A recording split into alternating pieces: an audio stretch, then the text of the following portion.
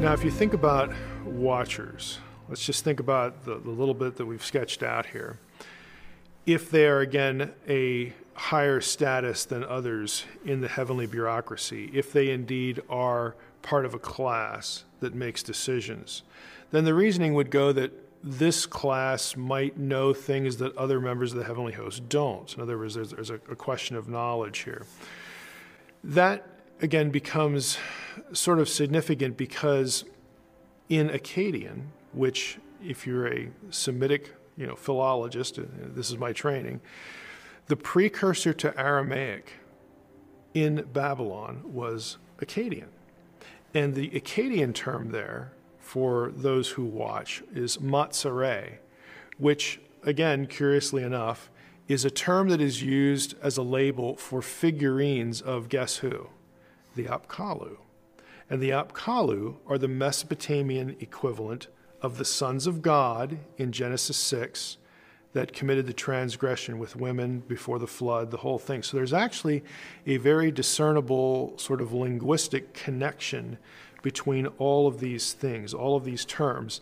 And I find it interesting, at least, again, we don't want to spend too much time on the evil guys, but when we think about, hey, how in the world does the New Testament and the intertestamental literature, how do they sort of pick up on the idea that before the flood, one of the sins of the sons of God wasn't just the woman thing, but it was transmitting knowledge to humans that they should not have? Well, the answer to that is this terminological link. Again, this inner circle, having greater knowledge. And then you're not supposed to dispense that to people unless you're told to go and do that particular thing. So that is actually part of the transgression.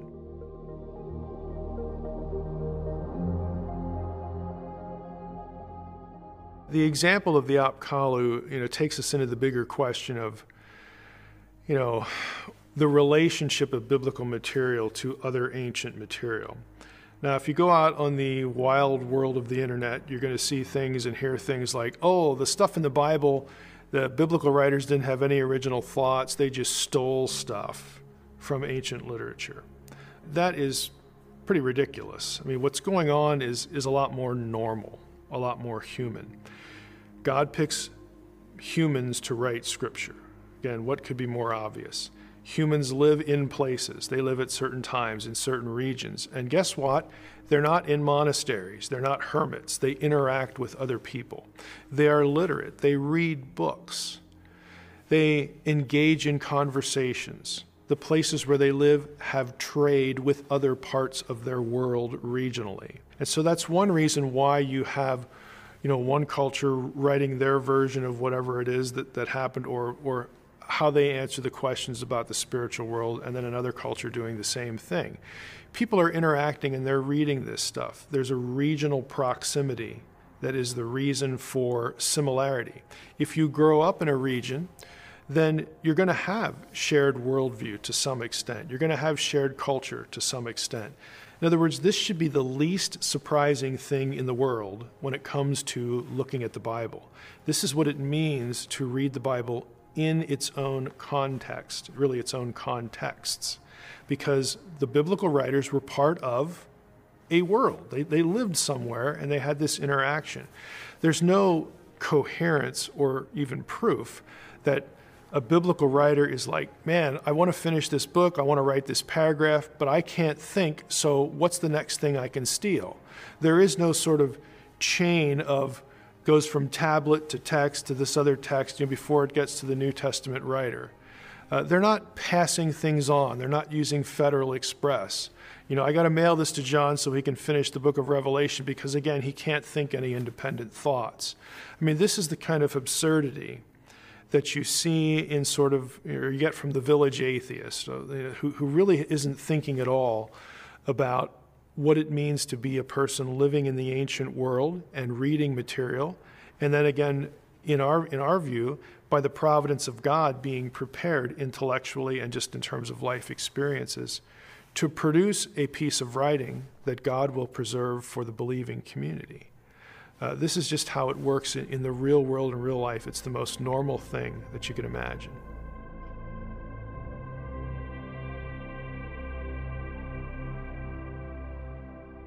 One of the more noticeable functions of the heavenly host is that they serve, at least a number of them, serve as God's warriors, soldiers. The scripture uses military or army imagery and terminology. The members of the heavenly host get the label in certain passages of Gibborim. These are warriors, all right? The Lord himself is called, Adonai Tsevaot. Okay, usually translated the Lord of hosts, but it actually is the Lord of armies. Okay, and so the reference is that God is himself a warrior. He fights to judge evil. He fights on behalf of his people. And with him is this army, again, this entourage of the heavenly host. So we get this militaristic language to convey the idea that God will and does intervene on behalf of his people on earth to fight on their behalf. We have to remember that warrior language, army language, this again, soldier language of the Old Testament. This is yet another task. Okay, this isn't something that, God creates an angel and, when he pops into existence, he's a trained militarist, okay? This is a function, this is a service that on occasion God will intervene and act and so on and so forth. Now, we can look at it and say it's a really useful metaphor, and it is, again, to communicate the idea of spiritual conflict, or even, again, God intervening on behalf of his people on earth who are faced with their own earthly military enemies. It's the idea that when this conflict is going on earth, there is also conflict in heaven, but there's also spiritual input into the outcome of whatever this conflict is. And the best way that you convey that is to use military language. I mean, this is what it is. It mirrors what's going on earth. We have this heaven and earth, symbiosis going on again. But we shouldn't, draw from that like every angel is just sort of born, if I can use that term, born a warrior. Again, this is a function that has a context, and there are some very specific passages related to it.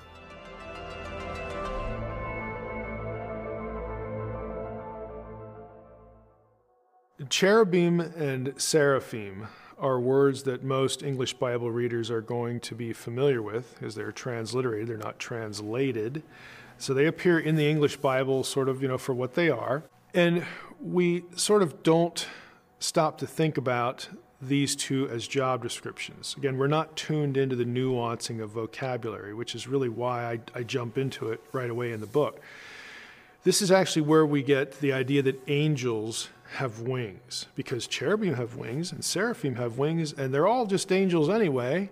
In other words, we smash all the terms together, and that gives rise to this myth about angels having wings. So it becomes sort of more than a metaphor for us as moderns. This is just the way we think of them. We don't look at pictures of angels and think, that's just a metaphor for, they come from above. No, we actually do think of angels this way, and it works its way into pop culture in all sorts of movies and whatnot. So this is actually what it derives from. But cherubim and seraphim, again, these are bucket 3 terms. These are job descriptions. They are terms that are drawn from, respectively, cherubim comes from Akkadian, seraphim is actually Egyptian, and it refers to a throne guardian. Now, there will be those who say, well, seraph, that means to burn, so it's burning ones or luminous ones or something like that. Again, in the book, I go into the details of the scholarship on this, but it's actually a term both in Hebrew and in Egyptian. And in Hebrew, seraph is a serpent, is a snake. And you say, well, that's just kind of weird. Again, don't think of Genesis 3 because we're not in Genesis 3. We're in passages like Isaiah chapter 6. But in Egypt, the serpent, again, think of the Pharaoh's headdress. In Egyptian thought, the seraph, the seraph, again, depending on your pronunciation, is going to be a supernatural throne guardian. Again, this is just the way it's depicted. So the imagery, again, is consistent with a word like cherub. Cherubim, seraphim, they're really referring to the same sort of job. We protect sacred space. And you say, well, does God need protection? Is he fearful? No, that isn't the idea at all. The idea is that we're using this terminology to tell you that there are members of the heavenly host who actively try to keep God's presence from being defiled. I mean, we do this on earth as well in the Old Testament. Okay, there were rules about where you could walk and you couldn't in the tabernacle and the temple and sacred space on earth. The same idea is resident, also in the heavens. And so to communicate the idea that where God is has to be protected from people like you, like when the prophet is transported into the throne room of God, he has to be purified. He has to be made fit for sacred space. So that's their job. This is what they do. They protect God's presence from defilement, from anything lesser.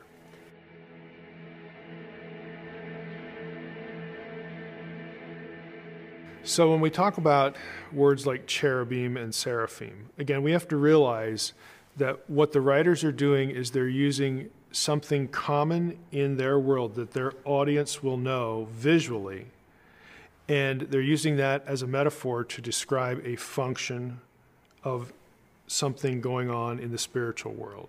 So it's very easy to read something like Ezekiel and, we've got cherubim with 4 heads and lots of eyes on their body and wings and literalize it. And you have a lot of people that think, well, when I get to heaven, I'm going to see one of those. Like there's an actual critter that maybe needs to visit the veterinarian, if you just to stay healthy. No, the point is not that there are actually critters like this somewhere. The point is that the biblical writers are using, again, the things of their experience.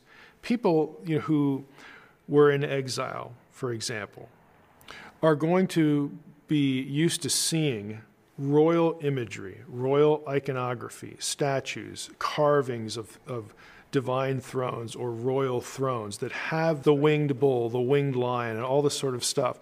They're going to be used to seeing that, and they know what it means. We're in the presence of royalty, or this denotes where the king sits.